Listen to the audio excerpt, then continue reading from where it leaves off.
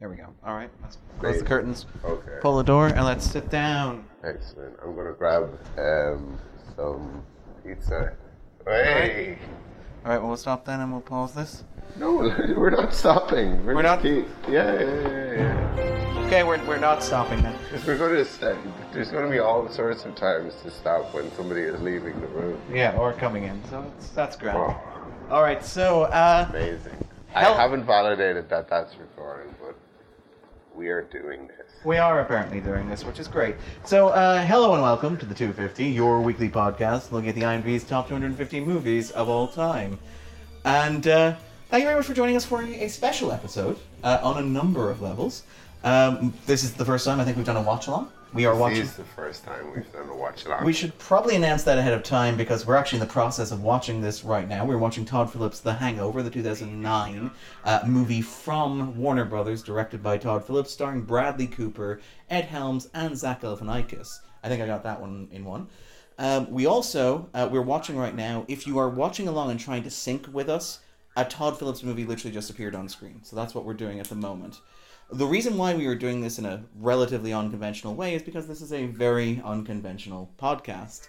We are recording The Hangover while one of us is hungover. How are you, Andrew? How are things? Ropey. I think I'm still drunk. I don't know if this is technically hungover. Just kind of coasting. But at some point, probably in the space of this movie, I will reach a hangover. That's what we're aspiring towards Yeah. live on the air. And there's a reason why we're doing this. And the reason why we're doing this is that this is Andrew's stag party, his bachelor party. We went to Carlingford, and we So right now, Bradley Cooper is on screen. Yeah, and he just said a word that we can't repeat on the podcast. But yes, so We messed up, one might say. But yes, so this is that. When was the? Do you remember the first time you saw The Hangover? Did you see The Hangover on original release? I think close enough. By the way, I'm eating a pizza. On like, On microphone. we should be very clear. This is 8:20 a.m. Yeah. on the Sunday morning after what has been a very, very long weekend. This is after like 3 hours of sleep. Yeah, for the second night in a row, in many cases.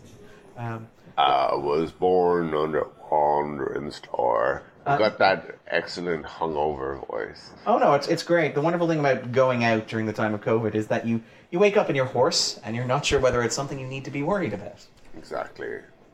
We don't condone our own behavior. To be absolutely clear.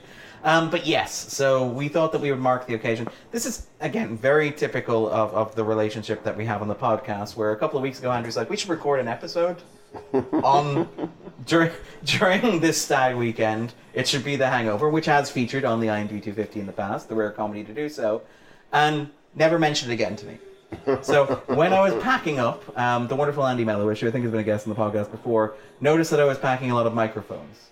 And he was like, why are you doing that? And I'm like, Andrew said we might record an episode. He hasn't mentioned it since. There's been no textual correspondence between the two I of us. also packed a lot of microphones. Yeah.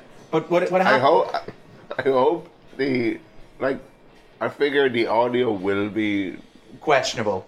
Yeah. Questionable is probably the best way to phrase it. Funny, I want to curse more. Now than ever. But yeah, so we basically This is the brother-in-law. Zach Galifianakis. Zach Galifianakis. Okay, yeah. We're going to be saying that a lot. We are indeed. I need to get that right. But this was very much kind of the breakout role for the actor. He had appeared, I believe, on the TV show True Calling, starring Elijah Dushku for 2 seasons.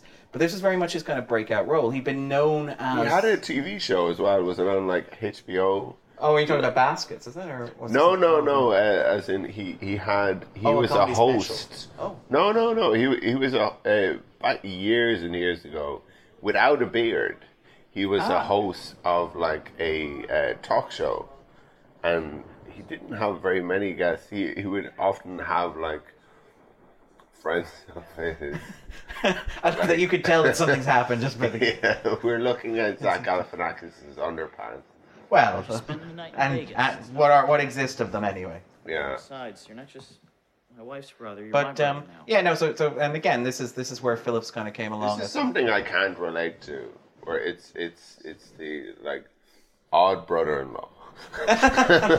It's one of those things where every friend group has one, and if you can't point them out, you are possibly that one. But yeah, every friend group has an eccentric character, and it tends to be. I mean, I love Zach's stand-up, his appearances on podcasts. So between two. But I wasn't aware of him until this came in. Yeah. Well, I mean, that was kind of the big. This was his big break, and you had this thing afterwards where Hollywood didn't know what to do with him because he had done this so well. So you end up with things like Phillips goes on and directs him in Due Date. Jr. Yeah. You have things like The Candidate. Is it The Candidate? What's the one with Will Ferrell? Yes. Yeah. Keep in mind, I've done very little research for this, so this is going to be a very off the cuff extemporaneous episode where I will forget things like the title of the political comedy starring Zach Galifianakis and Will Ferrell. But yeah, Hollywood never really seemed to figure out what to do with him. Right now, Jeffrey Tambor is showing the groom, who we don't see much. Justin Bartha. Yeah. Who had worked with Phillips, I believe, on an MTV pilot called Dustin and Justin, a satire of entertainment news programs. Jeffrey Tambor, who we probably won't be talking about a lot on this episode. He's showing him the Mercedes, and the equivalent of the Mercedes for me is a poaching recipe. Your father-in-law has promised. Yeah. Yes, and it's good poaching. I don't drink, which is why I'm the only person down here with Andrew right now, after the night in question. Everybody last night was very enthusiastic. Everybody this morning is not here. But yeah, the poaching recipe is what you've been promised. Now, to be fair, I would hope that you'll bring the poaching home in a more satisfying way. But yeah, so basically, the story behind The Hangover is that it was a script that had been pitched, I believe, a producer named Jack Bender, which is a great name for a man pitching a movie called The Hangover, had gone to his friend Stag in Vegas. They had lost the groom, much as you said. The groom woke up in a strip club being threatened by a large bouncer and a bill that was incredibly exorbitant. Bender took the script to Warner Brothers. Well, he took the script to New Line. And Bob Shea, the man responsible for the Lord of the Rings movies, visionary producer, one of the most influential Hollywood producers of all time, said you can make it on the condition that you call it What Happens in Vegas. The only problem is Las Vegas had copyrighted the phrase What Happens in Vegas. So it turns out that What Happens in Vegas did in fact stay in Vegas. But it came Wasn't there like a Natasha Bedingfield song? Oh no, I think that was called something else. And there was no movie called Whatever Happens in Vegas. What happens? They did eventually get it for Cameron Diaz Aston Kutcher vehicle. That's what I was thinking. Yeah. But that's why throw it away on the Cameron Diaz vehicle? Do you really want... I think you know the answer to that. You've got Cameron Diaz money. You can afford to pay Vegas. There are still people who are like, yeah, she's just had a little bit of bad luck. She's not a bad actress. Like, yes, she's bad in these movies, but like... It's not a reflection on her. We don't have time to talk about the cancer. At the moment, not Ed Harris, Ed Helms. This is why I mostly work from notes. Ed Helms' character, Stu... And he has teeth. At this point in the movie, a dentist.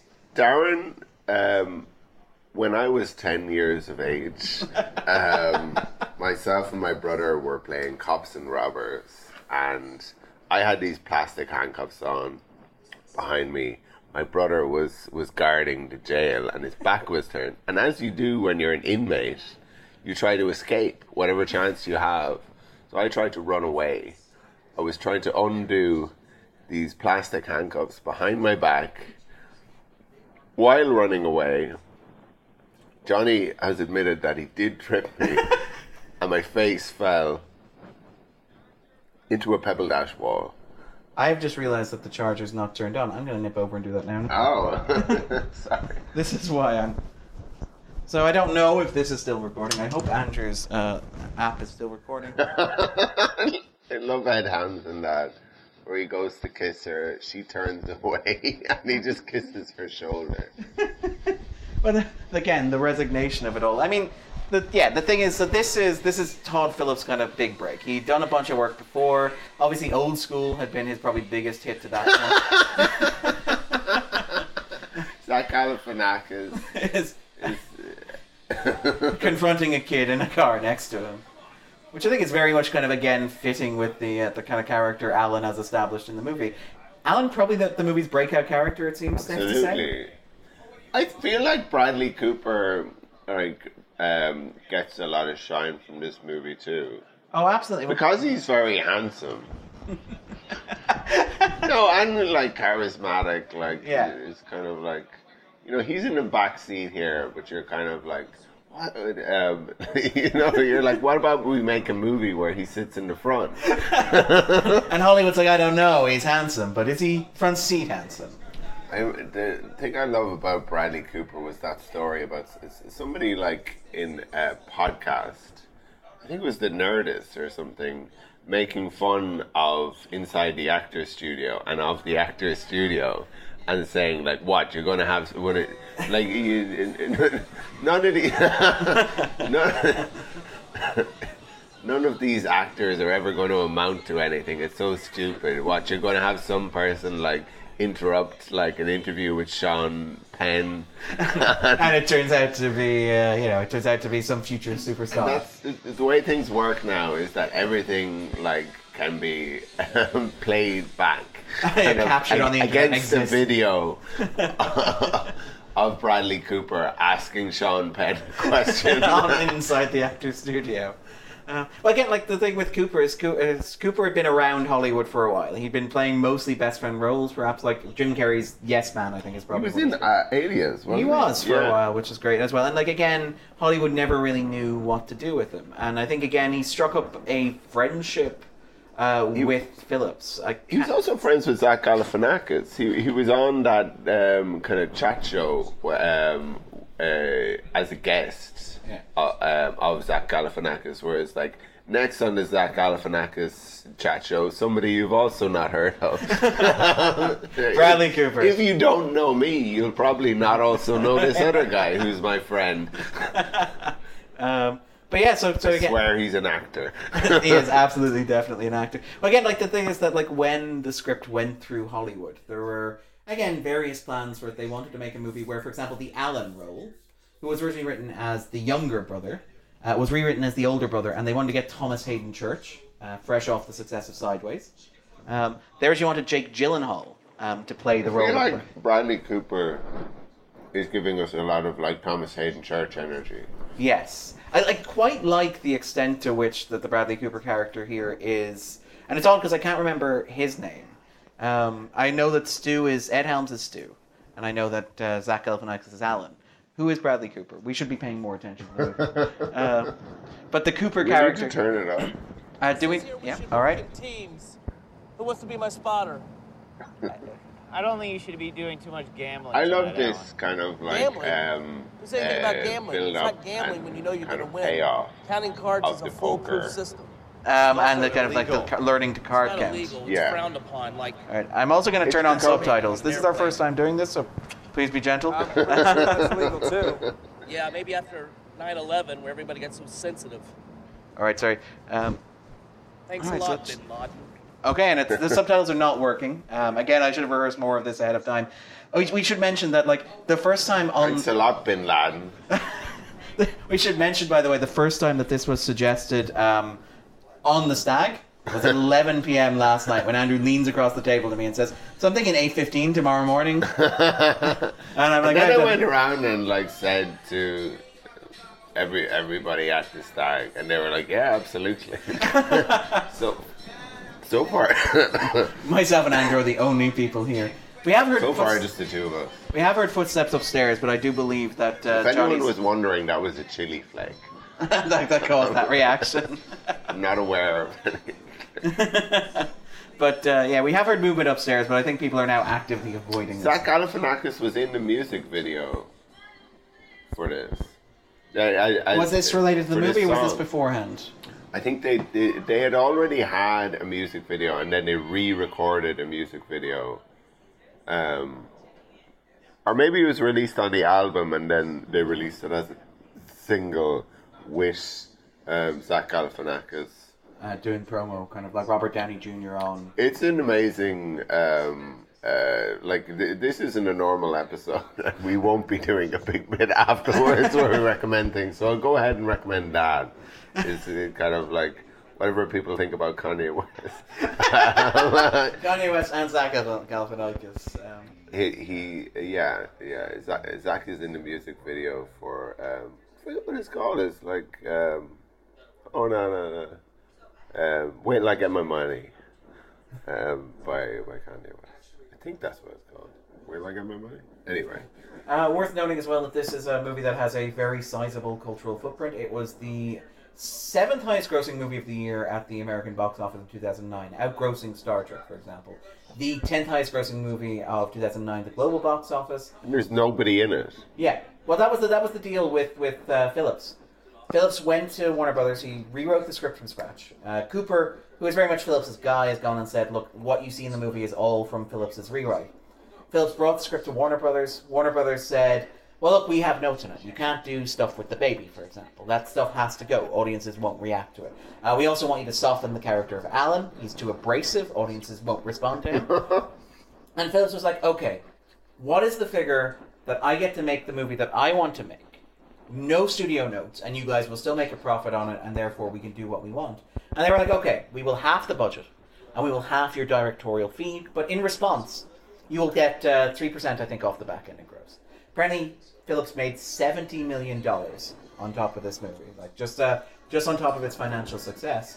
And just the reason why I mention that is because the sequence we just watched where they're checking into the hotel, and you have the moment where two of the most quotable lines in the movie, so did the real Caesar live here? Do you get pager service here? Which are apparently lines that staff at the Real Caesar Palace get to this day.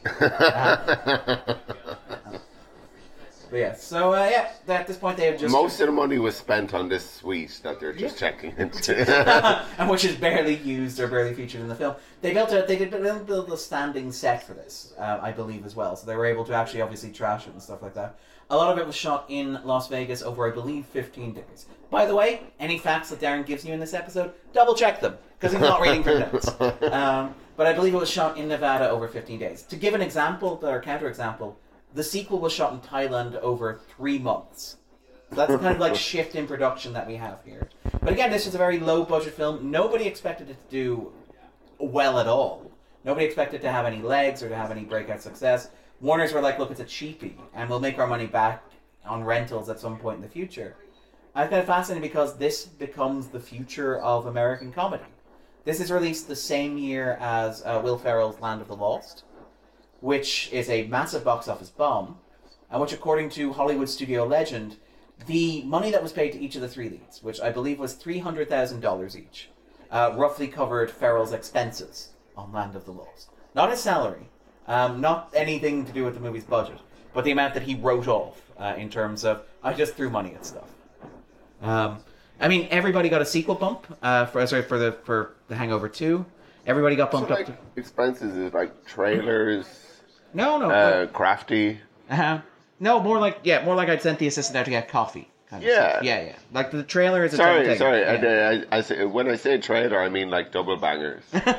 Not like the promo.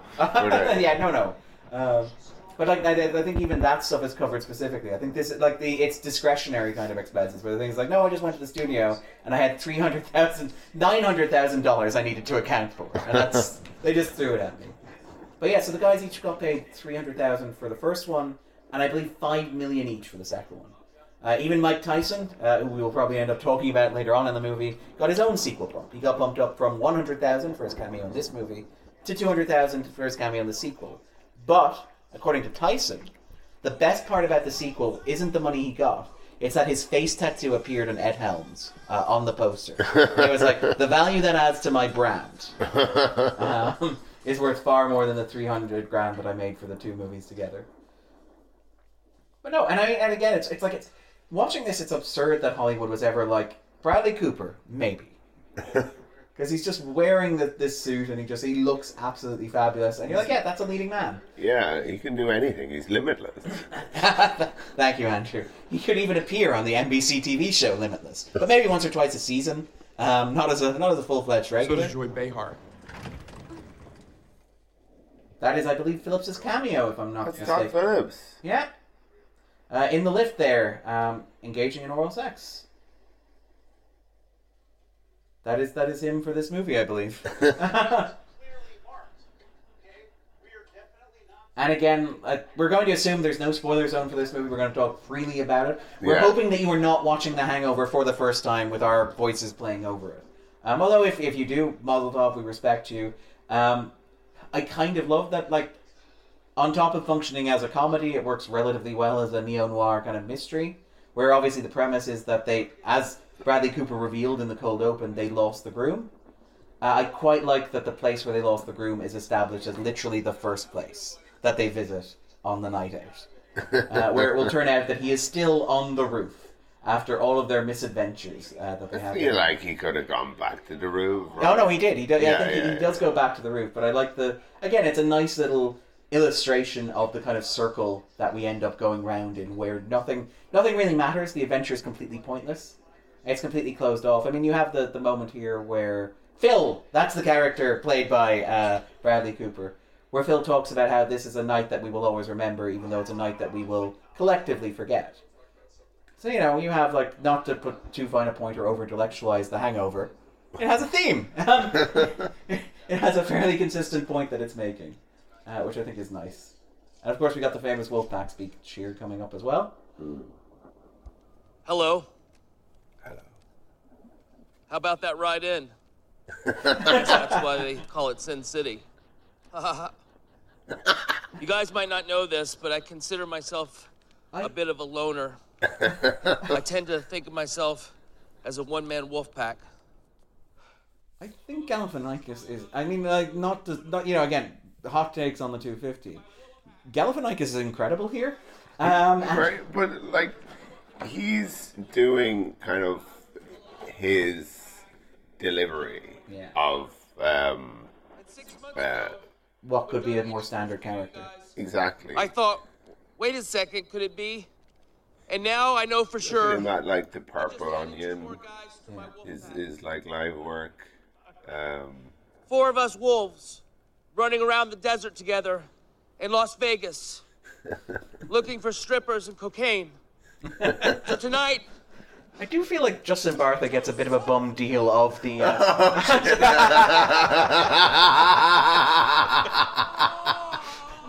He's cutting his hand off. That's it. Blood Brothers. Damn it! Why did you... Here. Alan, No! no, I'm not Alan. doing that! Make him stop. But do feel like Bartha gets a bit of a bum deal. I kind of found it interesting that they never really worked Bartha into the central friendship. He was always... No, but like, I feel like it works because you don't really kind of like get much from him, and then he's gone. Yeah. So you're not like, oh, where is he? Yeah.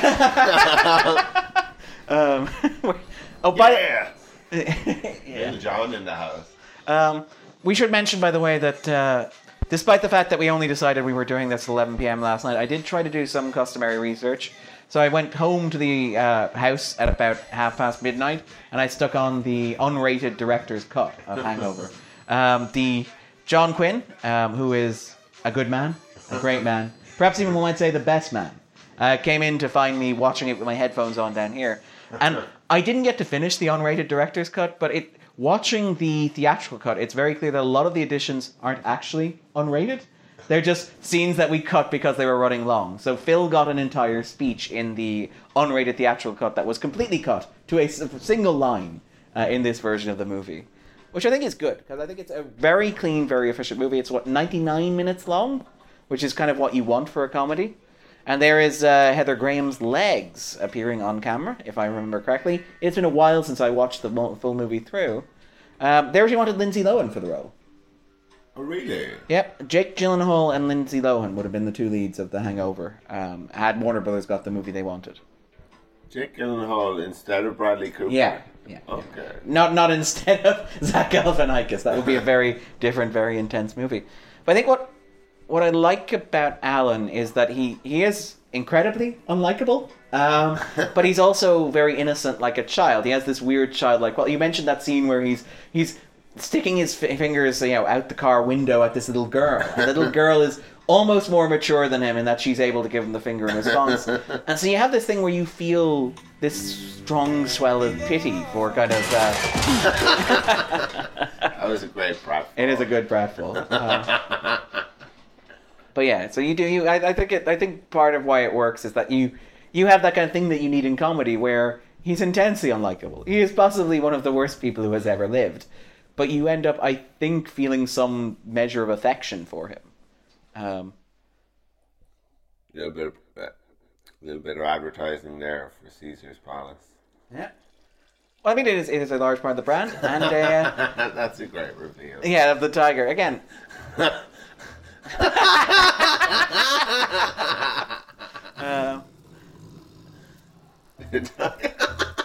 Should note, I believe that the sequel to The Hangover does feature a record number of on-screen penises to that point in history. More on-screen penis. It is. I mean, there is the gender imbalance. I mean, we talk about the pay imbalance. We don't talk about the genitalia imbalance. To be fair, not nearly enough. This is like blank check. I feel like. But we should note as well, the tiger was apparently treated very humanely. It got an outstanding rating from the American Humane Association. And you're right to mention kind of the direction there. I really like that reveal. I have a softer spot for Phillips than most. I think Phillips is a director who perhaps does himself very few favors when it comes to doing interviews and press. Right. His movies seem smarter than he is. Yeah, that was, I think, Jen's description when we talked about Joker, and I think that's a very, very fair point. Again, he's a director who came up. He didn't want to be a comedy director. He was a documentary filmmaker. Was it Hated, which was the Gills, the documentary about a punk rock star who would do things like defecate on stage. And Stu the Dentist has just lost a tooth. So this episode is going to be releasing the day after Andrew's wedding. And I would like to, first of all, take this opportunity to wish Andrew and Katrina a long and happy marriage. Thank you very much. And also to hope that listeners will do the same. I also hope that my teeth will be fixed in time. This was not intentional. This is not a part of cross-promotion for the I was Hangover mentioning podcast. how I broke my teeth earlier on. That's good setup. That got fixed yesterday when we were playing like kind of a version of paintball with lasers outdoors. Tag. I was lowering a flag. Andrew, listeners may be surprised to hear, not a very conventive person. Not at all. I was lowering a flag and I was getting shot. So I jumped into cover and fell on the butt of the rifle, which went like straight into my tooth and cracked it open. Over the day, bits of tooth slowly started to appear. Until finally, like half my tooth. Yeah, I remember you walked into, it was a very great reveal, much like Stu's reveal. You walked into the kitchen before he went out last night and just smiled.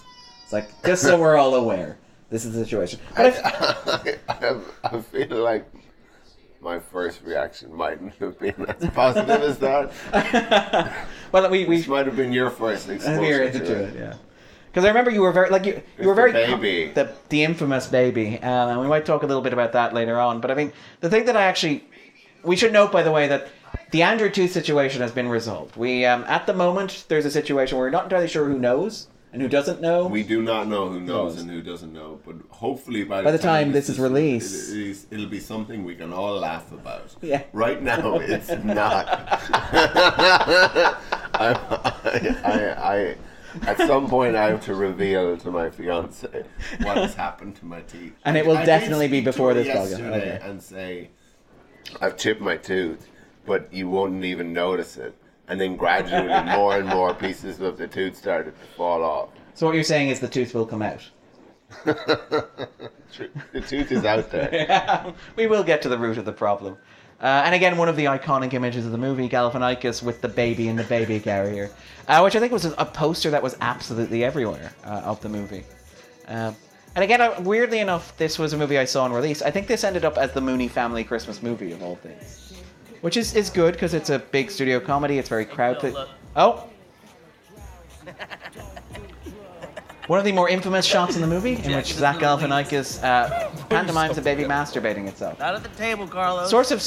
Carlos the baby. Some source of minor controversy, because the parents of the two twins, the twins in question, were on set at all times. And according to Phillips, and again, this is one of those stories where, like, maybe this is something the family will laugh about 20 years from now. But apparently the mother was that's some good on-screen vomiting from Ed Helms.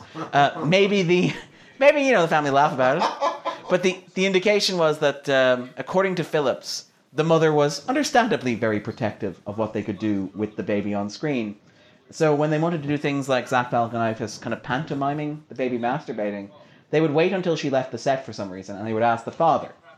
And the father's response would be, look, my wife's going to be back in 30 minutes. Can you do it in 30 minutes?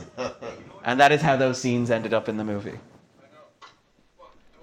So what I'm saying is, the tooth... The trust They just waited for the baby to actually masturbate. They just put it on camera. They're just like, are you getting this? I mean, that is Todd Phillips as a documentarian filmmaker. His roots coming back. That is my tooth. Why do you have that? What else is in your pockets? Oh, this is a good thing. No, check your pockets. Check your pockets. You have anything? I actually, again, one of the things I really admire about the movie is how unlikable Phil is as a leading man. He is frankly terrible. He looks like Bradley Cooper, which excuses a lot. But consistently throughout the movie, Phil is a terrible human being. In a way that I think, again, comedy protagonists weren't really allowed to be before the Apatowian era.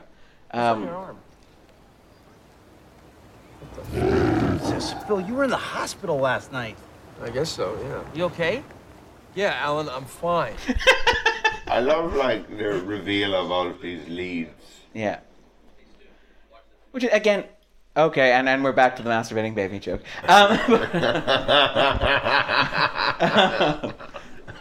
No, I mean, I think the movie functions reasonably well as a kind of a neo-noir. And again, it's the idea of kind of Las Vegas, again, the kind of the forgetting and the idea of the characters investigating, delving into their own past. Like, Phillips is, by his own account, not a guy who wanted to make comedies. He ended up making comedies almost by accident.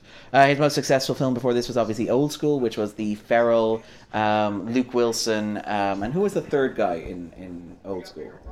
Ferrell, Luke Wilson, and Vince Vaughn? Vince Vaughn, yes, that'd be it. And I believe, actually, it's possible that... Did Cooper meet Phillips through Vince Vaughn, possibly, I think, is their connection there. But Phillips never wanted to be a comedic director. He instead wanted to be a kind of... Again, wanted to do thrillers, kind of old-fashioned movies. Movies more like what we got with Joker. And you can kind of tell as the Hangover movies go on, as he gains more creative power, you end up with movies like The Hangover Part 3, which is a comedy with no jokes in it. Which is quite a remarkable accomplishment, where the kind of franchise's noir elements really take over. But I think from the outset, you kind of have Where's your car, officers? Oh, God. This is them getting the police car back from the valet. Here's your car, officers. But Oh, my God. Oh, my God. And obviously that is a dummy that they use in that shot. But again, one of the sequences that Warner Brothers wanted removed from the movie because they felt that it would make the character of Alan unlikable. Which ends up being a key part of the appeal of the movie. And I think, The Hangover is kind of interesting in the sense of... It's a movie from 12 years ago now. But it is very much the kind of movie that when... I love that Alan is behind the prisoner. Yeah. Well, I also like that Carlos the baby gets a seatbelt. He doesn't get a car seat.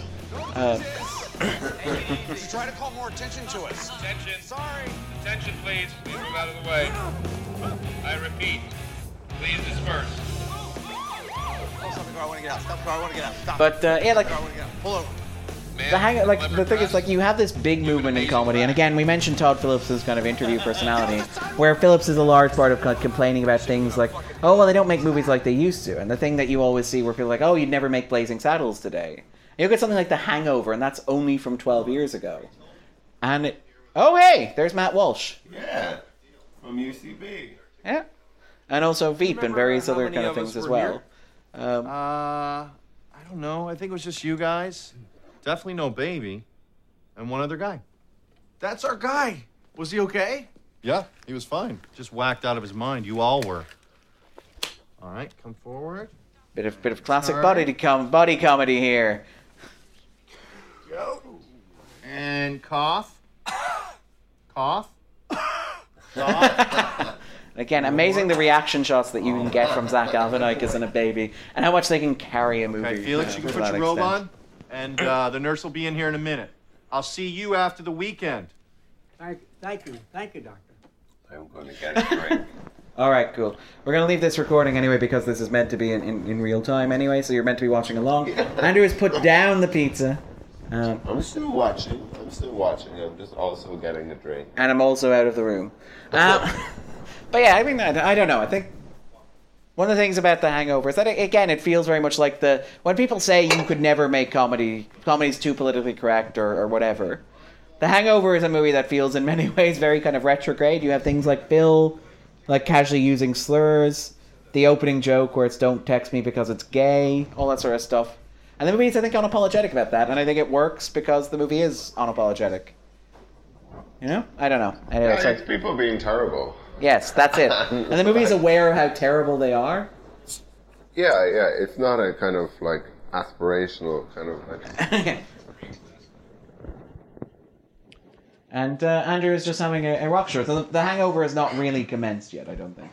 No, I don't think so. This is the hair of the dog. As I say, I think in the beginning of the recording I was still quite drunk. I probably am still quite drunk. I'm certainly not fit to operate any machinery. Fair. Just grand, the constant inebriation. I mean, the whole point is to maintain, right? No, it's just the one. That is the trick. The day after. The hair of the dog? Oh, I'm not a doctor, Darren. But we should note that the reason why I'm the other person here is because I don't drink. So this is all academic. The reason I'm here is because... It's because you decided this was a good idea and we committed to it. I think you said we do one of these a year. We do one of these vaguely insane ideas once a year. So I am a stupid. We should mention as well, we also lost an hour last night. The clocks went forward in Ireland. So technically, yeah. Even though everybody got home at like 2 or 3 a.m., it was the equivalent of 3 or 4 a.m. Oh. This started at the equivalent of 7 a.m. Which is exactly what people were. I was unaware of that. Fair play for waking me. I could not turn my phone on.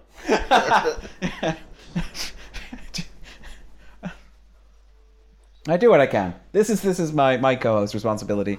Is that I occasionally poke and wake Andrew. You miss me. You miss Eddie. You want more from me? How are you, my friend? Look at this guy. He's that comedian that's friends with Joe Rogan.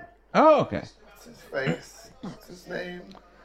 I do not have the fact machine easily within grasp. He was in the Fighter and the Kid podcast, and then he became like untouchable. I mean untouchable as in like nobody wanted to touch him because of some scandal. So I don't know if he lost any jobs or anything aside from that. Or just the social stigma kind of associated with it. I mean, again, we were talking about, like, again, this is a movie where Jeffrey Tambor plays the father-in-law. Yes. I was not prepared for that. When I was watching the director's cut last night, I was like, look, there are going to be some elements of this that have not dated well. There's some things that we may end up having to talk about with regards to, you know, the use of certain slurs, its approach to sexuality. It's like, no, Jeffrey Tambor is up front. And it's like, okay. This is the wedding album. Yeah. I think again we've talked a bit about Cooper. We've talked about Cooper and Galifianakis. Helms is quite good here, I think. Incredible. And that is a real tooth that he lost. He lost that tooth as a kid. So he went to his dentist. Like me. Yeah. So he went to his dentist and he asked if they could get a replacement. If he could get get it removed for the shoot and kind of get it put in afterwards. The problem is that he was shooting The Office. Sorry. It's a big bag of hats. Swag. Wedding swag. Albums. Stu and Jay 2009. So he was filming The Office at the same time as well. So the dentist gave him a little screw cap tooth. So he would film 2 days on The Office and then fly out to Vegas or drive out to Vegas from California and shoot the rest of this. So he'd have a little tooth that he would screw in and screw out. Looking at it is like, that looks very real, but like, I'm sure it's CGI or makeup or whatever. But no, it is actually real. I think Helms is very well used here as the third of the three guys. You have Phil as the kind of, again, the stereotypical kind of alpha asshole character. You have Galifianakis as the rookie comic relief. And you have Stu as the neurotic one. Yeah, where like in old school, I guess they'll have like. Vince Vaughn is probably the Cooper character. There's always somebody who like it's implied that like he's being emasculated by a woman, and that he can't like kind of let loose. Mugs, this hat, hey, this car, it's all evidence. In Phillips's defense, I think there is a value in like exclusively male bonding, kind of like on occasions, such a. Not necessarily exclusively male, but of kind of like male bonding. Well, we talked. Well, we talked before about the interesting dynamic that you have with male friendships that are perhaps different from the stereotypical dynamics that you have with female friendships. Is the kind right. Of thing. And then, like, obviously, there's. I mean, the fact that we're recording a podcast as the central piece of our friendship is perhaps like the most pressing commentary on that. Sorry. There's all sorts of, obviously, like, terrible toxic masculinity, but what point am I making? Jesus. You've just begun. I say go with it. That's what I say. Dear. Oh, let's go out of the car. What was that? They just started up the tractor. I think it backfired. Where the hell is he? Hey, easy. I think we're looking for the same guy, okay? Hey, what the hell, man? And again, an approach that I think works because it's straight out of film noir, where it's like, you have gangsters showing up looking for somebody, the miscommunication between the two. Again, it's a nice kind of like hybrid kind of style. And again, I think it's worth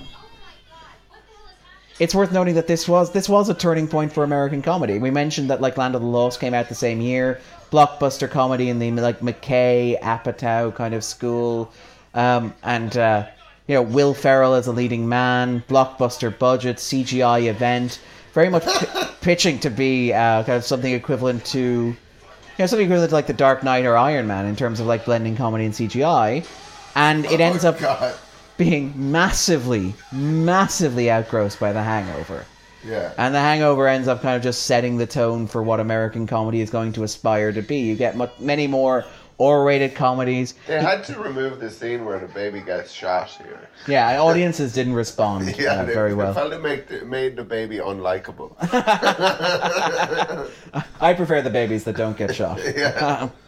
But the real danger with babies is that they'll shoot you. Yeah. In America, like every that is actually year, every week there's a toddler who gets hold of a gun and shoots his parents. Like the most terrifying part of this bit is that that's not a bit. That's an actual fact. That's a thing. That's a thing that actually happens. I found him. I'll call you back. And here's Heather Graham He's with his as father. Jade. I was freaking out. Fantastic. And again, we talked a lot about like Phillips and kind of comedy, and we talked about things like including people like Matt Walsh in here.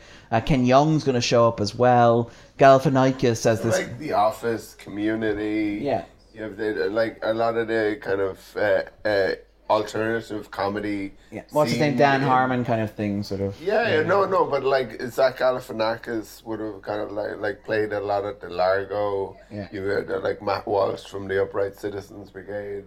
We should concede here. This is the area where Andrew's the expert. Andrew knows. You went to Los Angeles. You did a tour that included food and stand-up comedy, right? That was based on like stuff that I already liked. I'm wearing a Doughboys T-shirt right now.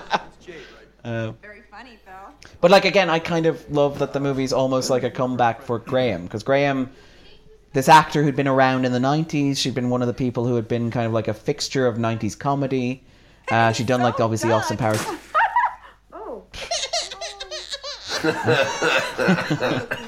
It is spasm, baby. Because they realized that Stu's grandmother's Holocaust ring is now on the finger of a stripper from Vegas. That's his wife. Apologies. You know what the sad thing, Andrew, is? that girl who's humping and grinding on that stage, that's somebody's daughter. Actually, and again, I think it's one of the things that works really well in the movie is that I don't think Jade is a punchline.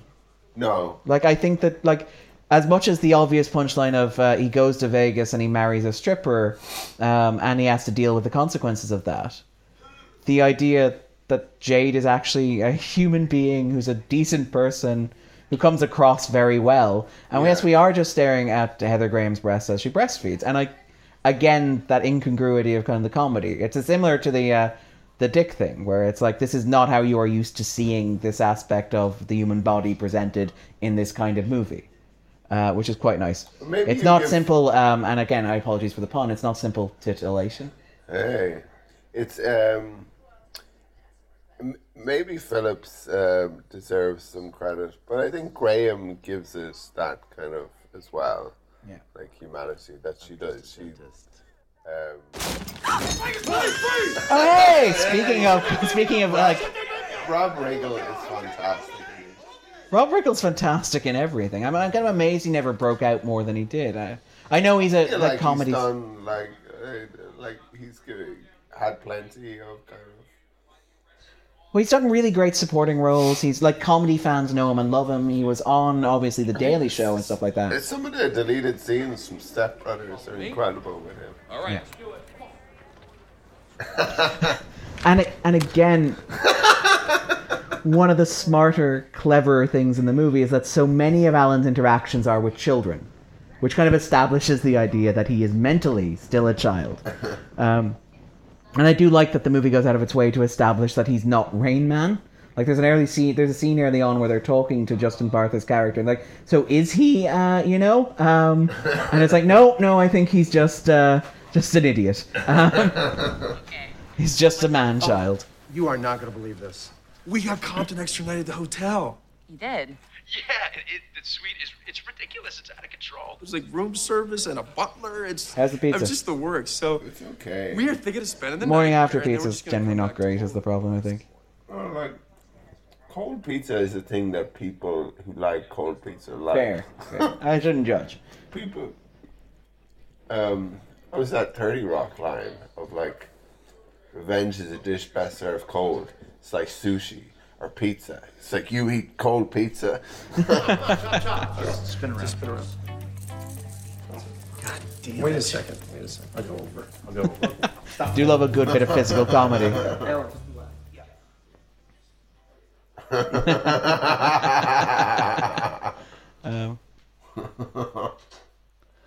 Yeah, but again, Rifkin's one of those guys who I always assumed would kind of break bigger at a certain point. Who? Rob Riggle. Why am I calling him Rob Rifkin? Rifkin is somebody else.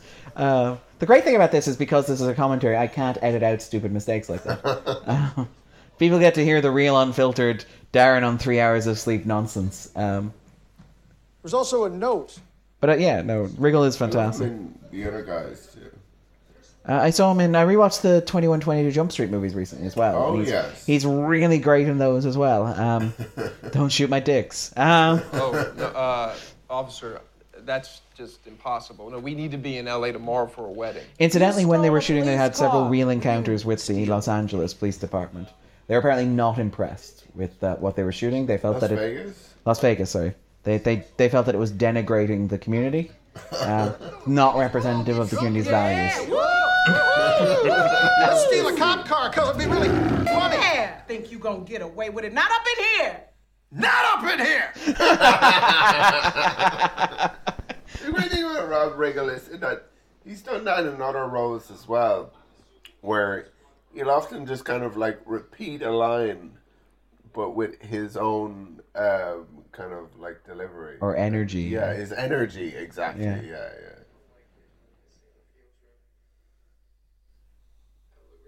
And again, worth noting, Phil, so despicable. This is a wonderful thing. So introduced taking money from kids for a trip to a free planetarium to Vegas. Just basically taking whatever money they have and going and using it as an excuse to go to Vegas. And talking about how much he hates his kids and using the kids as like cheap emotional leverage when he's dealing with the police department as well. I do love how low-key terrible Phil is as a human being in a way that again, having Alan there kind of distracts from. And again, I think that's something Cooper does rather well, because Cooper arguably looks better with stubble. Mm-hmm. He looks, he's a very handsome man, no matter what you do to him.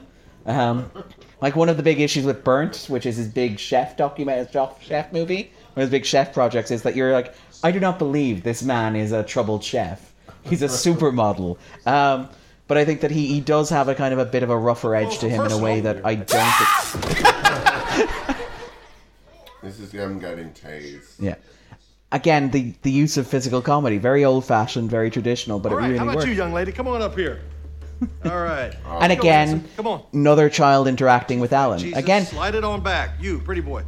Oh, okay. No, sorry. It's Phil then. Never mind. I thought it was going to be Alan again. Yeah, because the payoff is going to be the child whose phone Alan kicked. You don't really want to do this. You can do this. Just focus. Don't listen to this maniac. Let's think this thing through. Finish him! And again, that's the Rob Riggle special. Right in the nuts! That was beautiful! There is something very satisfying about a big show.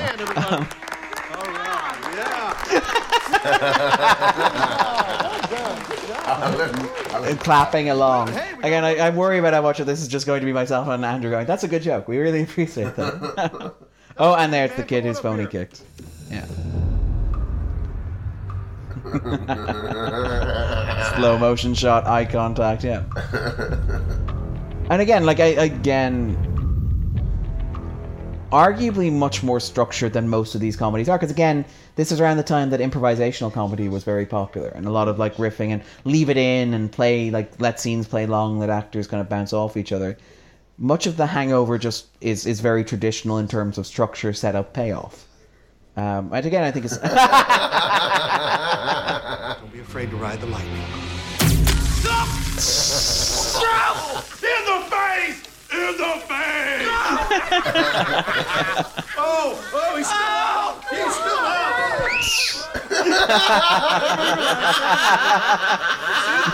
He just needs a little extra. There we go. Some of these big boys, you got to give them 2 shots. All right, kids, who wants to get their fingerprints done, huh? Come on, let's go. It's good quality community service.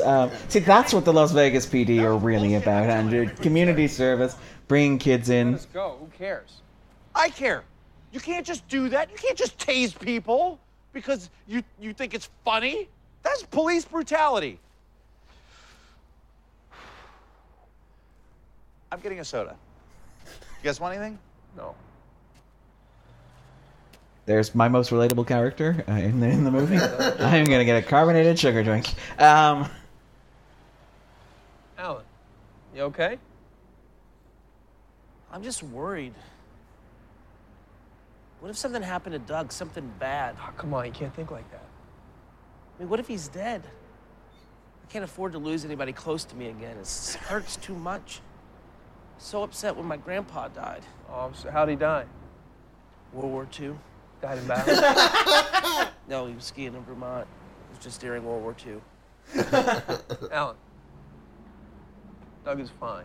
Well, why hasn't he called? I don't know, but we're going to figure it out. I'll tell you another thing. 6-to-1 odds our car is beat to shit. And again, wonderful kind of subversion of expectations here, That's enough. Look, where the car comes around the corner. let's not freak him out anymore. And despite all the expectations, all the terrible stuff that's happened, it looks pretty great. You know what? We'll search the car for clues, and everything's gonna be okay. And again, very neo-noir touch. Reminds me a lot of, say, the Big Lebowski has similar stuff with the car, where the car becomes the way of finding clues. Oh, thank God. All right. You see? It's going to be all right. Oh, yes. This is going... I remember that there is somebody in the booth. Yeah. Ken Jeong, isn't Ken it? Jeong, yeah. Ken. And again, another kind of comedian, kind of breakout actor. And again, one of the franchise's breakout characters as well, Mr. Chow. Weird. And again... Oh, God! Is that a snake skin? Get it out of the car. Wet! Provided to the set by Jared Leto. No. Get it out! again, impressive how much of this is. It's just fairly kind of standard stuff, but kind of fit into.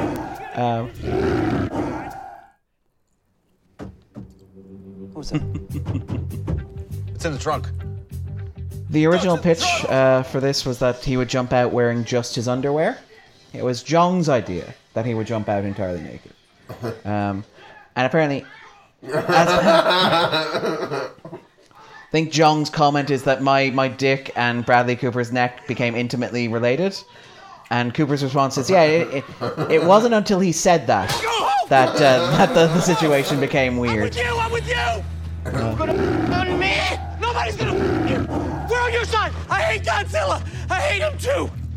But Zhong is, he's talking about how his wife was diagnosed with cancer and how Chow in some ways became a way for him to kind of escape from that, and how he puts a lot of the character's weird, manic, dark energy down to the fact that he was working through that stuff even subconsciously. And again, I think it's a really great role. I think it's telling, perhaps, that, like, Zhong has become something of a star. You mentioned Community. He had his own TV show, was it Dr. Ken for a while. But he will always be Chow from the Hangover movies. This is, like, the role that he will probably never escape from. And I think he's comfortable with that. And I think it's very... It says a lot about the movie that, you know, he's the fourth lead, and he's not even the designated comedic funny character in the way that Galifianakis is. But he becomes the character. And of course the revelation that Alan roofied them. The guy I bought it from at the liquor store. Why would you give us ecstasy? Because I want everybody to have a good time, and I knew you guys wouldn't take it. It's just one hit each. I used to do 3 hits a night. But it wasn't ecstasy, Alan. It was roofies. You think I knew that? And again, the kind of like nice neo-noir kind of reveal that this is all their own fault, essentially. That they are not innocent victims of circumstance. They are terrible people to whom terrible things are happening because they make terrible choices. I married a whore. How dare you? She's a nice lady. And Alan is right. She is a nice Your lady. language is offensive. You. All right, let's just take a deep breath, okay? All right, seriously, this is a good thing, guys. At least it's not some stranger drugged us for God knows what reason. Yeah. It was. I've got no idea how much of the podcast is going to be. So I've never done this before. I don't know how difficult it's going to be to edit. I don't know what the sound quality is going to be. But it's nice. It was a nice thought. And it's nice to have a kind of... Apologies if the sound quality is probably face down terrible. With a meth head, but his corpse. It's highly unlikely. It's true. Does not help. All right, let's get it together, guys. Let's go back to the hotel, and I'm going to make a couple calls. And again, the neo-noir element of the back there, desert maybe and the just fact sleep. that everybody's Come on. there and the idea of the desert's the place for God. So this is all Darren nonsense. Like, The Hangover is a very Darren movie for all its stupid dick jokes and body functions. And I think we're going to push westward later on. we are, very dramatically. Yeah. Going to reach the land of new opportunity. But the idea of the Lake Tahoe? on the border. But is it a Lake Tahoe wedding? I feel like probably, right? All right, I don't know. I haven't done any research on this. But isn't like they're in Vegas? yeah, and they are heading to California. Goddamn tiger. I don't know, because I don't remember. Stu. It's one of the side effects of roofies is memory loss. You were literally too stupid to insult. Thank you.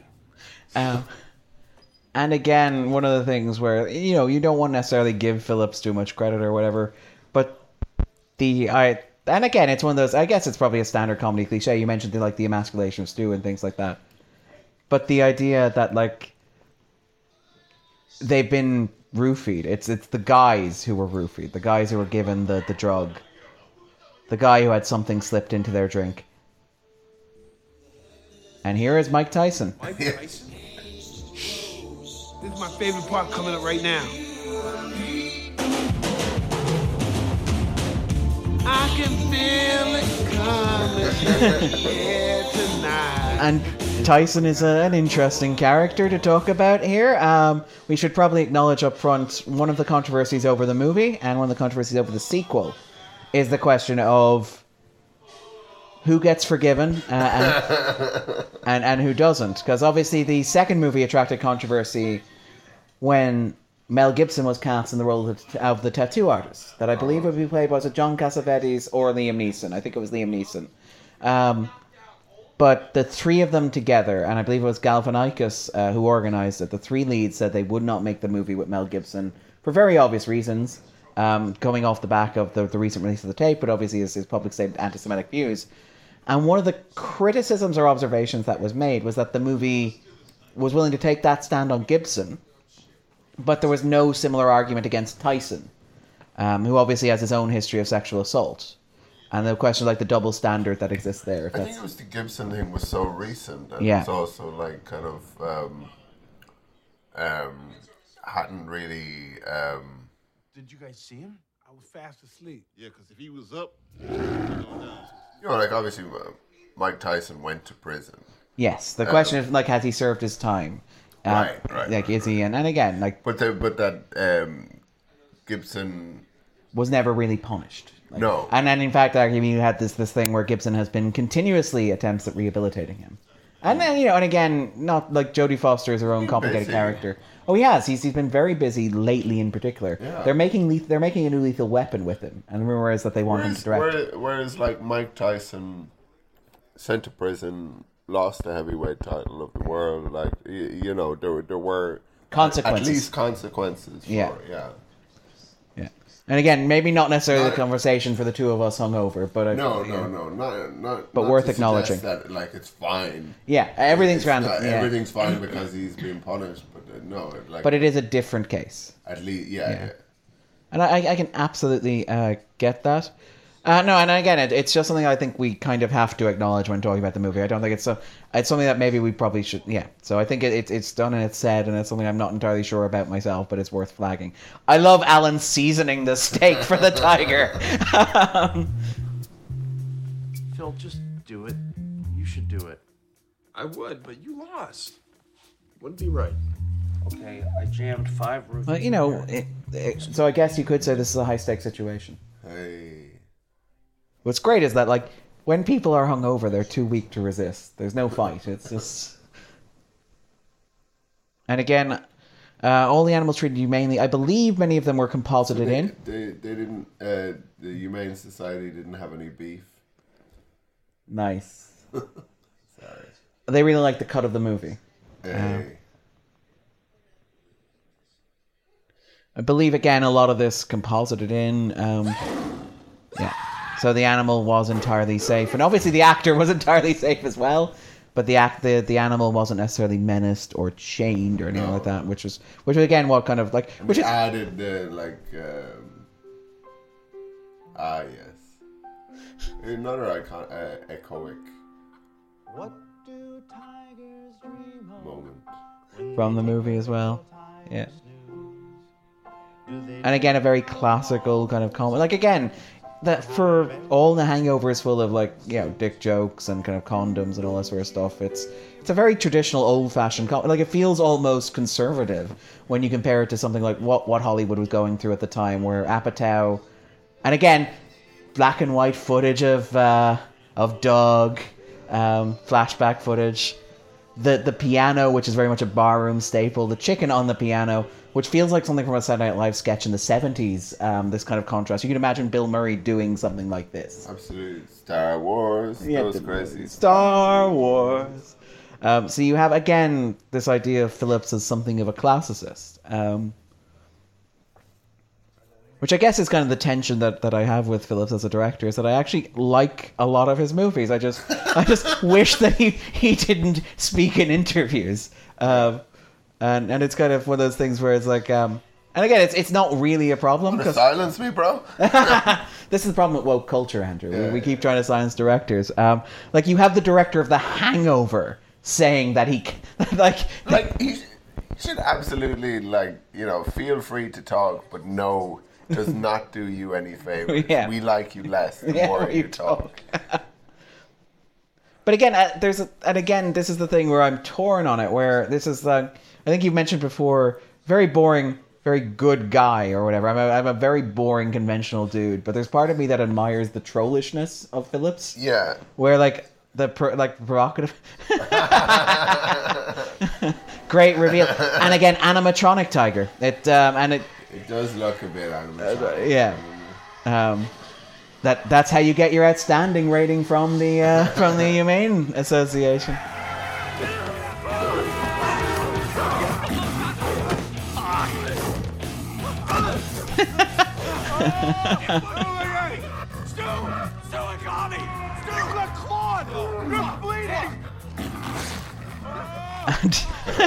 Destroying the car. From the and again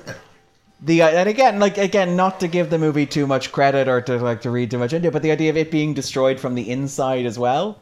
Again, the idea that it's not an external force, that it's not that these characters are rotten to the core and are being punished. Again, very film noir-y. They're being punished appropriately for terrible things and decisions that they have made. And so it's not, the car doesn't get totaled by, it isn't. So this is like the evening of the day after. After. Yeah. So I believe they have one more day. The wedding is tomorrow. If my knowledge of the situation is correct.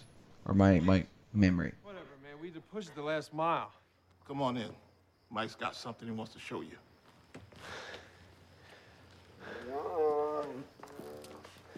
Things out of control, man. Seriously, you gotta put it down. When we got back, and I love that. Again, another thing where it's the still reaction shot of the tiger as if to illustrate that the problem isn't the tiger. The problem is Phil. Oh, it's Doug. Oh, thank God he's alive. That's our buddy. That's who. Something inherently funny about the image of Mike Tyson with a little Chihuahua dog, kind of, or a little what is it? Is it a pug or no? It's not a pug. It looks like a mixture of like a Chihuahua and a like a bulldog. Yeah. Really, Alan? Yeah, I was Overflow the pool, man. Should I wait outside? I think that's a good idea. Yep. Alan. Don't touch anything out there either. You know what? He's not our good friend. We don't know him that well.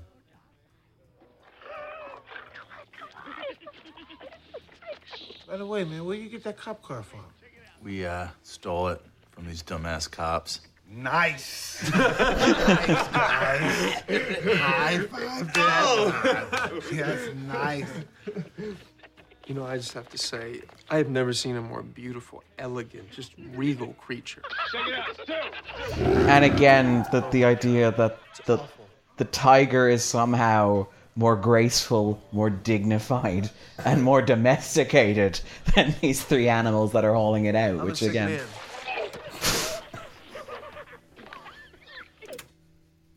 I worry that so much of this podcast is Darren explaining the joke and rendering it unfunny. That's my big fear. That's what happens when we try to talk over stuff. Was with us at 3:30, totally alive. Tweet us what kind of dog that is. Yeah, actually, there's a question. When we don't have access to the fact machine, our observations are much more banal. There might be a thing where you hold like your camera to the screen and an app tells you what animal it is. Yeah.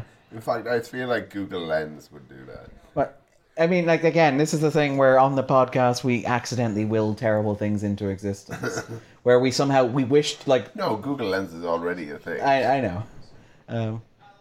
Was it we wished Dances with Wolves back onto the 250? Yeah. We recorded our episode on Godfather Part 3, and the following day, Dances with Wolves appears on the list for the first time in 21 years. We don't have to tell her everything. Orlando Calrissian hip opera. Yeah. I would argue the Nolan Oppenheimer movie, although that was quite a. Oh, that's right. That was perhaps an obvious one, but you called it, so congratulations, Andrew. Yeah.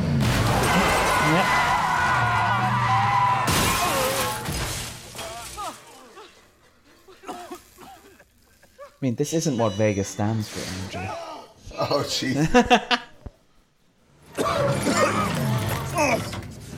You guys okay? And again, like... There's Ken Jeong. Ken Jeong, yeah, and fantastic. And again, great introduction, very classical, feet on the ground. I know that guy. That's the guy from the trunk. It's... Get out of the car, please. Wait, those are the guys that shot Eddie. Really remarkable performance. And, like... it's kind of interesting to note in hindsight, like, whatever about the film's reputation and legacy, which I feel has perhaps been soiled by the two sequels. I feel The Hangover Part 2 and particularly The Hangover Part 3 maybe don't do the original that many favors. See, I never watched any of them, and I was aware of them being bad, but, like, why wouldn't they be bad? They're, like, sequels to a comedy. Yeah, or just sequels to movies in general. They're like, often, like, there's not an expectation that they're going to be good. Yeah, and when they are, it's exceptional. RoboCop 2, RoboCop 3. Obligatory RoboCop reference. But, like, yeah, I mean, and you would argue, if this is a traditional old-fashioned comedy, particularly in contrast to the improvisational comedies of the era, that this is, like, you know, how many sequels to classic 80s comedies, for example, are good? They're more derivative, cash in, repeat the premise. Another 48 Hours. Example. Or, you know, I mean, Ghostbusters 2 would be another one. Yeah. All that sort of stuff. And so, like, the Hangover sequels feel very much like that, where you have, like, The Hangover Part 2 is just The Hangover again, but in Bangkok, and everybody's getting paid more. That's the difference. You. He's a child. It's funny because he's fat. And then you have The Hangover. It's funny because he's fat. I feel like that's good to know I'm not the only one explaining the jokes. But the original Hangover was well received. Like, it was well received by critics and by audiences. So, like, I think 79% on Rotten Tomatoes, 72 on Metacritic, for example.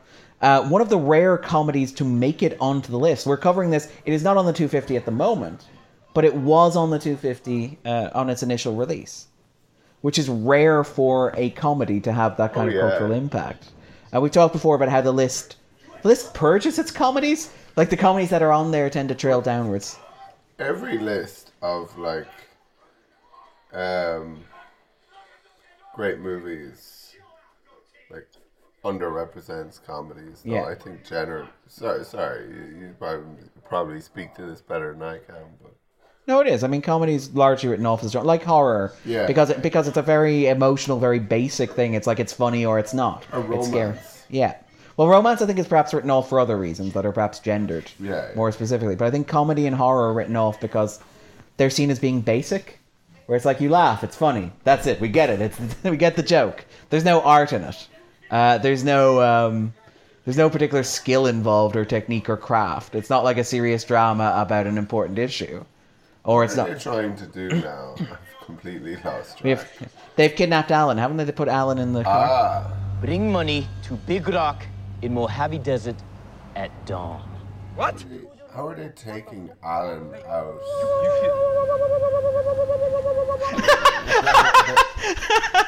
I don't remember this because, like, it seems like a bad idea to remove narratively Alan from the equation. Yeah, because, like, the audience want more Alan, I guess.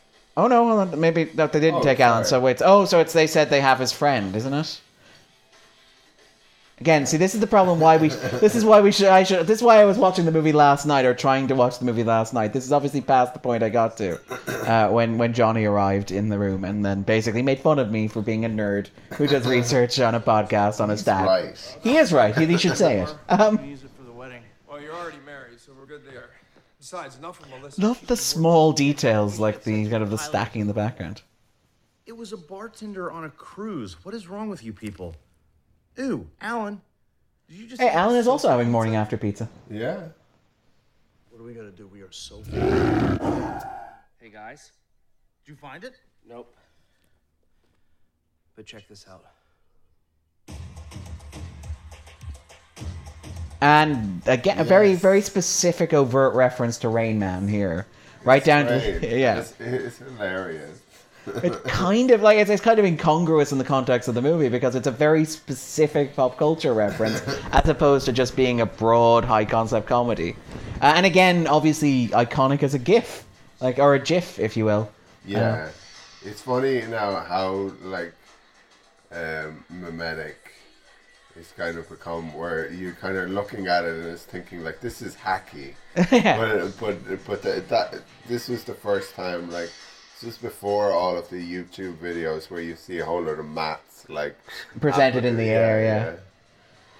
Well, again, arguably a victim of its own success. Where again, it's the kind of thing where a movie becomes so popular that it's. Hey, these seats taken? Feel free. All right, let's play some blackjack.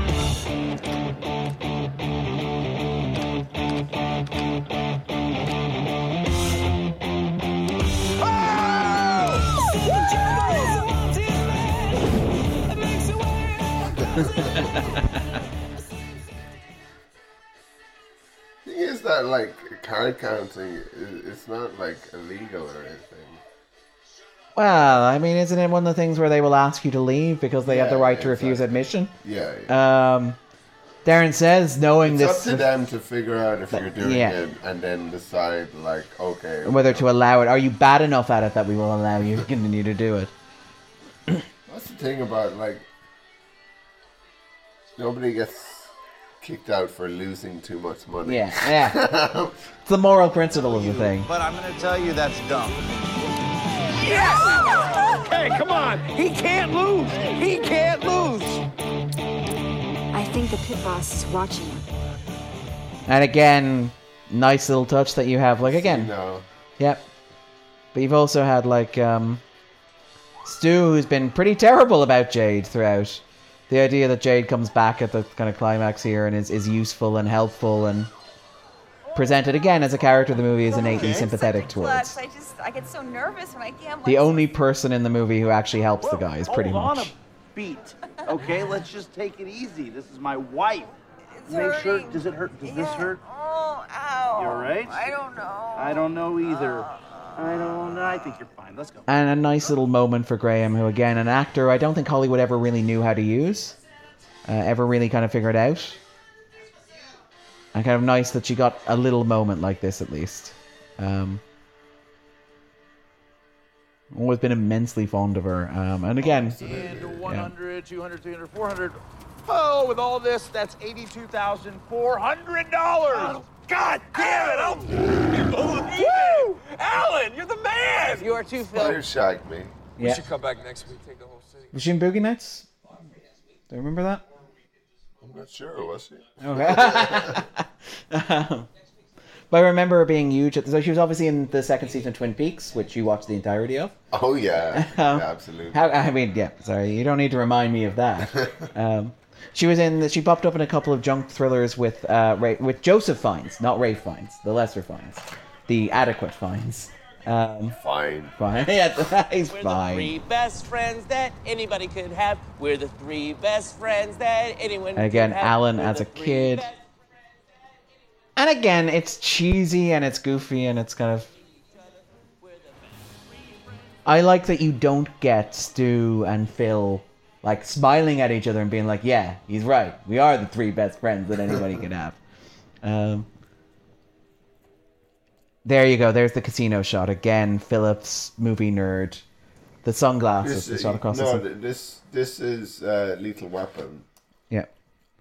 This is the No, but the sunglasses shot. That's the shot of like Robert De Niro watching the car with Joe Pesci crossing the desert, reflecting the sunglasses. But this specific scene here is of course it's on. Lethal He just Weapon. drove 30 miles into the desert. He knows it's on. Phil, just do something. Fine. See? All right, let's go.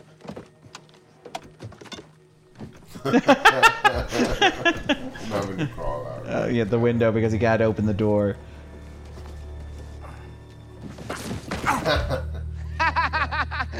Funny fat guy falls on face. And again, I love that one of Chaz's bits is just explaining why it's funny that bad things happen to Zach Galifianakis. Then I give you Doug. I'm sorry. First of all, good morning. We didn't catch your name last night. Mr. Chow. Leslie Chow. Mr. Chow, it is a pleasure. My name is Stu, and we would very much appreciate an opportunity to see Doug before we give you the money, just to verify that he's okay. If that's cool. Of course, Stu. That is cool. Gotcha!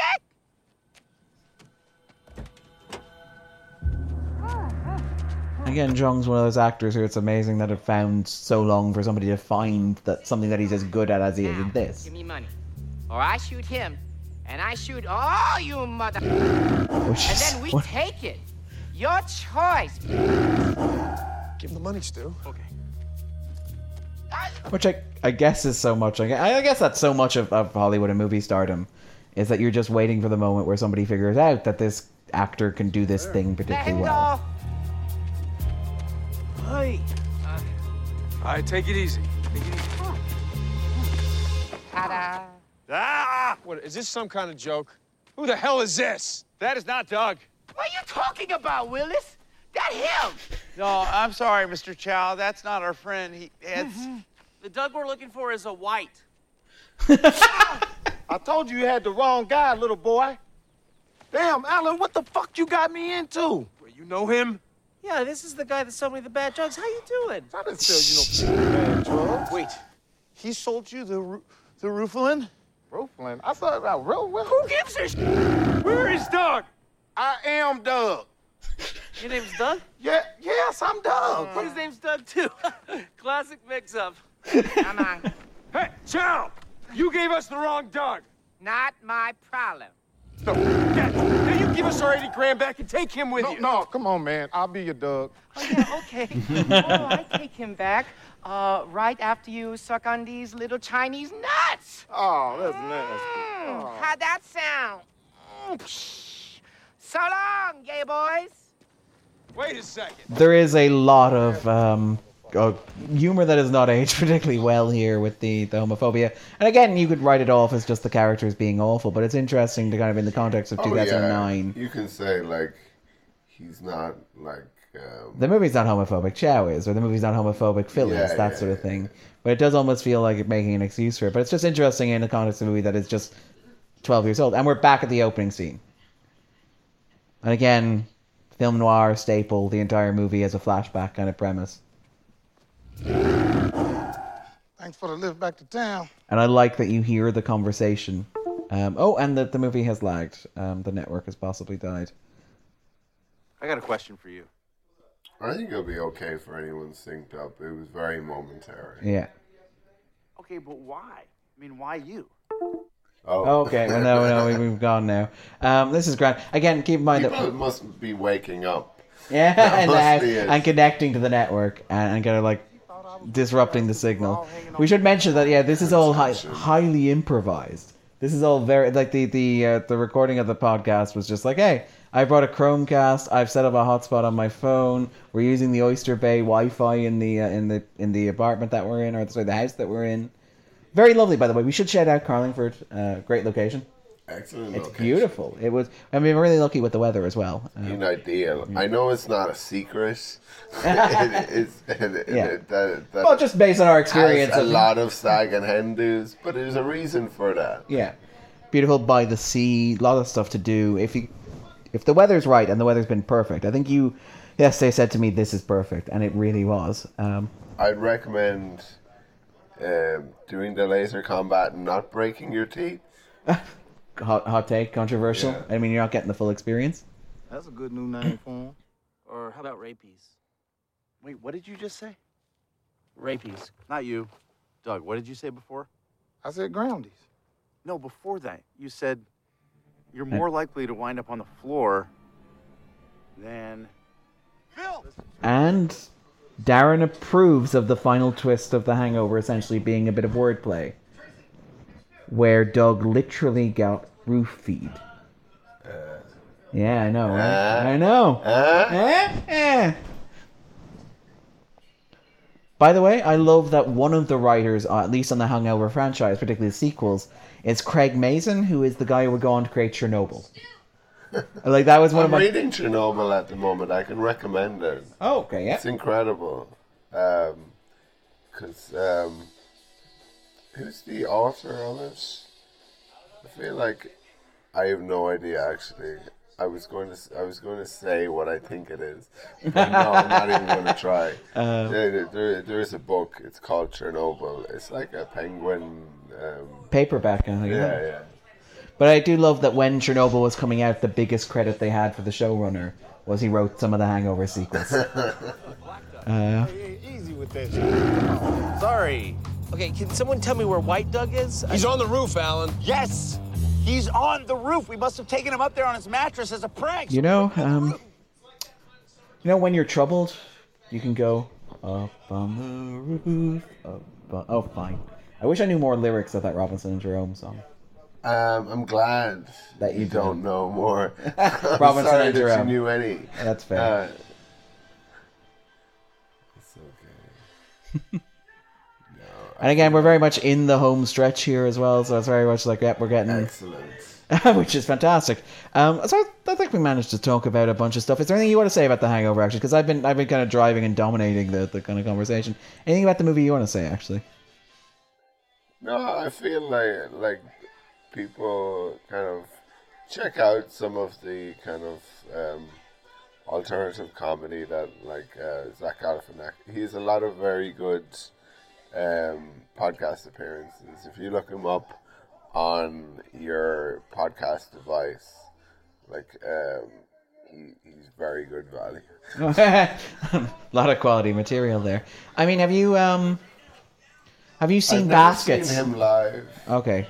But have you seen Baskets on FX? I would have thought that would be right up your street as an old comedy. I haven't, no. Okay. All comedy isn't on a network channel. All comedy is a state of mind. Sorry, I think FX isn't. Okay, apologies. FX isn't network. It's a network. Oh, my skin burns! My skin burns! Oh, ah, caught! Oh. It's not basic cable. Yes. But See, this is why you're the expert, Andrew. But What about the one after that? yeah, no. So they're kind of going to rest. So we're now at the stage where we are racing. We're racing back to the wedding, which is grand. Every flight to LA is booked. What about into Burbank? Totally sold out. And as you said, what is this? This is trademark Darren crap. We're going to press westward. We're going to walk out of the unforgiving desert, the desert of the real, the desert. That's a reference to something as well. The way he's kind of dressed in the wheelchair with the hat on and the. We will leave without you. And again, I quite like that, Yeah. And again, not to give the movie too much credit, a lot of the criticisms of it are entirely valid, but I do find myself strangely moved by the whole subplot with Stu and Jade, where the idea is that this woman who does sex work is not a punchline, she's a human being, and the idea that Stu's... It was stupid, wasn't it? That Stu finds a part of himself with her, she's a good person. And she, and that he learns and he grows from the experience. And he doesn't go back to normality. He doesn't, if I remember correctly. I shouldn't talk about movies I don't remember, but he gets his self-respect back. Yeah, that's it, exactly. It's a kind of an arc for him that's satisfying. Yeah. And it's an arc that, again, doesn't treat it as, arguably... And I don't know if listeners can hear, but the shower is running in the background. Life is beginning. Returning to normal. Life is returning slowly to normal. Oh, my tooth. It's grand. By this stage, we'll know whether we can laugh about it. Yeah. And Patrina, I just want you to know I was no part in keeping this from you. No, I'm not keeping it from No, you. I know. I just want to tell her myself. Yeah, I know. I don't know, working. Why? I was thinking maybe I'd come back and take you out to dinner or something. Really? Like a date? Yeah, like a date. Only one that hopefully I'll remember. Sounds good. And again, something almost classical and earnest in the Stu and Jade thing. Come on! Which for... I gotta go. Okay. Again, small thing I don't think we remarked on. I quite like Alan's fixation on Phil. The fact that Alan is very obviously, tolerates Stu and is at times resentful of Stu, but is fixated on Phil, to the point of, mimicking him, and the point of consistently wanting his approval, which is fascinating. Again, I don't think it's anything that the movie's ever directly engaged with or confront, but it's always there, which is a nice detail.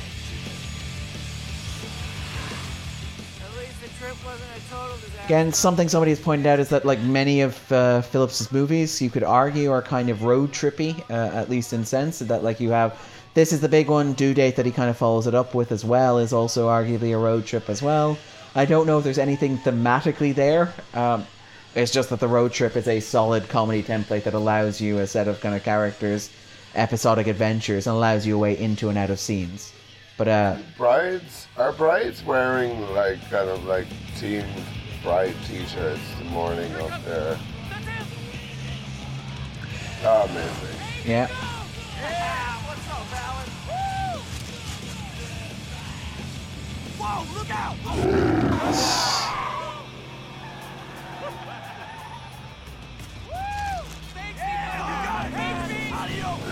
Speeding tuxedo. That's it.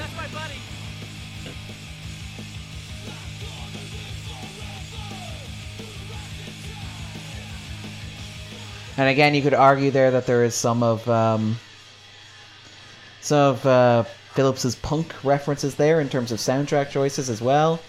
And again, like not to sell Phillips too short or too high, but it's like he did found the underground New York Documentary Film Festival, so he does have some sense of bona fides as a filmmaker in the community, even before he made something like Joker, for example, which got the Oscar nomination.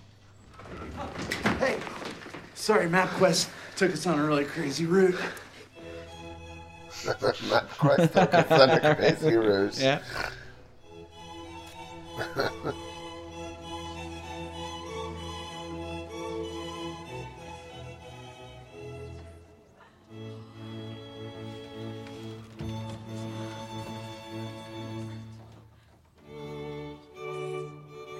How's my hair? It looks good. Is it going like Phil's? It's classic Phil.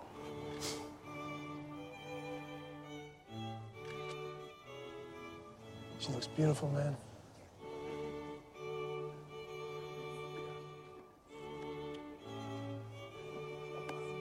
Sorry, I'm late. Vegas. And naturally, everybody very accepting and unquestioning of what happened. But no, again, very, very traditional, very old-fashioned. It's weird. Americans do have that attitude of Vegas, so. But again, the idea is that Vegas started out as a troop stopover and place like that. And again, if you want to get all pretentious-y, Darren-y nonsense on it, the idea of the desert as the semi-spiritual place, you know, where you kind of discover yourself and you find yourself. The desert forgets and the desert remembers. Peyote? Yeah. The idea that the idea that there's nothing in the desert but what you bring, which again, you know, notable that and again, not to put too much into the movie. Get to the candy shop. This is Todd Phillips kind of staple, though. Is that he's in like a lot of these movies, like he's in Starsky and Hutch and yeah. Which is a movie we haven't talked about a lot, actually, in terms of Phillips's filmography for very obvious reasons. Starsky and Hutch, possibly one of the worst of that kind of wave of... I love Starsky. Did you? Okay, I'm sorry. No, why are you sorry? I mean, it's okay to have, like... a strong opinion. It's okay for me to like it, and it's okay for you not to like it. Daddy! Hey, my man. Excuse me, but I'm expecting my husband any minute. Very funny.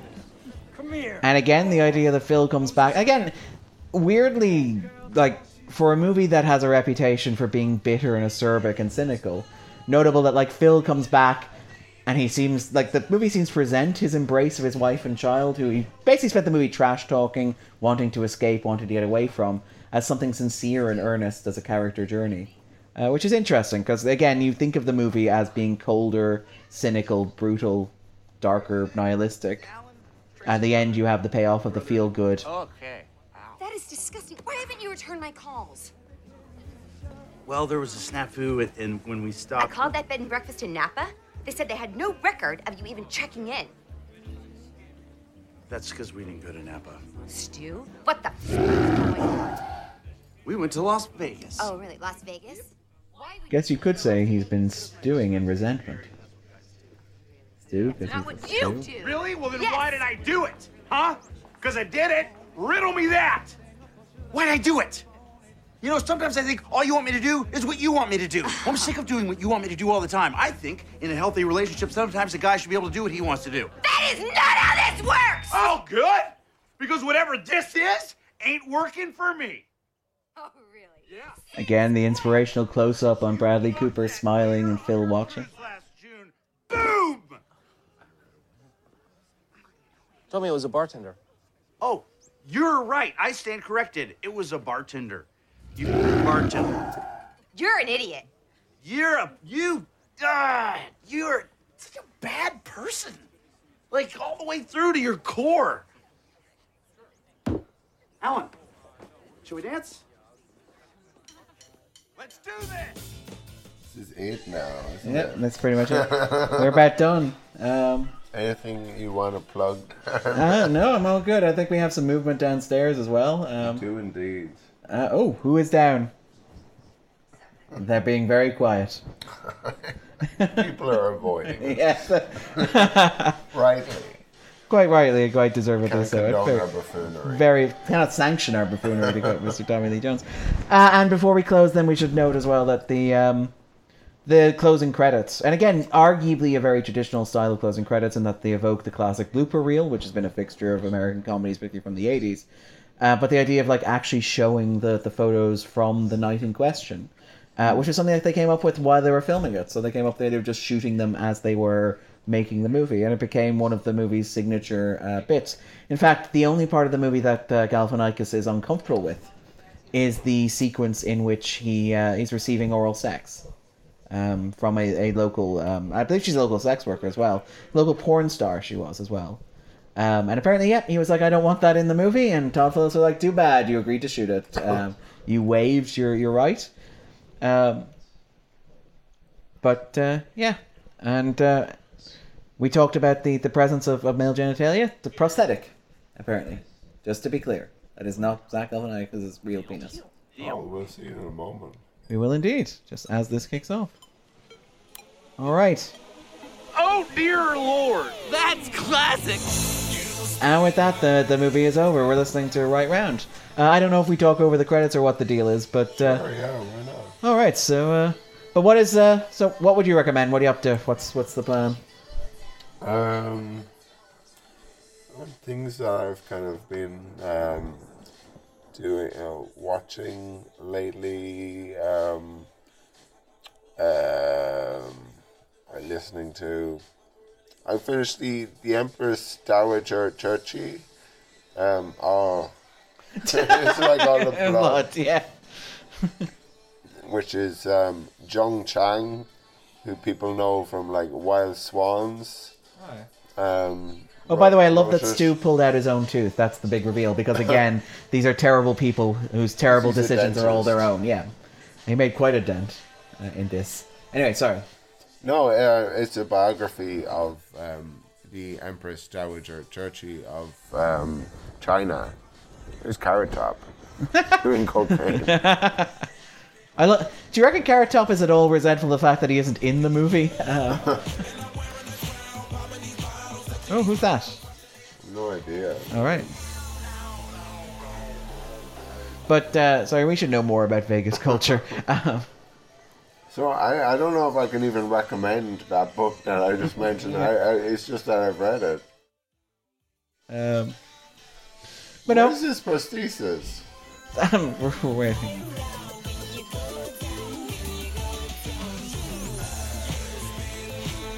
There we go. Yep. Apparently very pleasant. Apparently like a wonderful scene to shoot. Apparently Galifianakis was the most awkward person on set that day.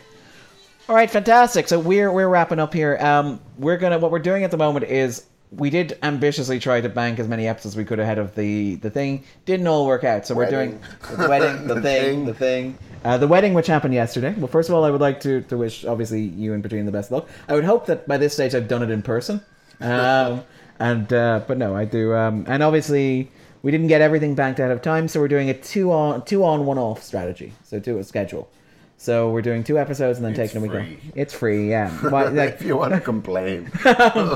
Please address the stamp address down below. I think it's a reasonable thing to do. So what we're going to do is we're going to take a week off, and then we'll be back. We need to figure out what the hell is happening with Doctor Strange and the Multiverse of Madness, which is probably going to enter the 250. But we will be back with the 2 train spottings. We're doing both train spottings.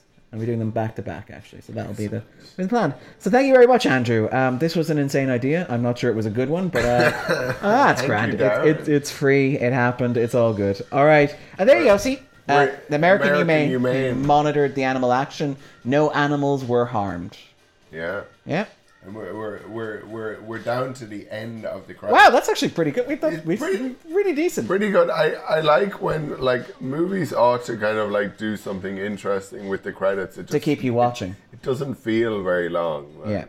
Well, I mean, that's arguably one of the things about the Marvel post-credit scenes is the idea that at least they get people watching or sitting down. Yeah, I approve. Yeah. In hindsight, I've come to appreciate the You should watch the credits. Yeah, well, I mean, they worked on the movie. The least you can do is read and memorize all their names. All and right. Their names of their babies. If you're watching a Pixar movie. All right, so distributed by Warner Brothers. All right, take it easy, guys. We'll be back in 2 weeks. Bye. Bye.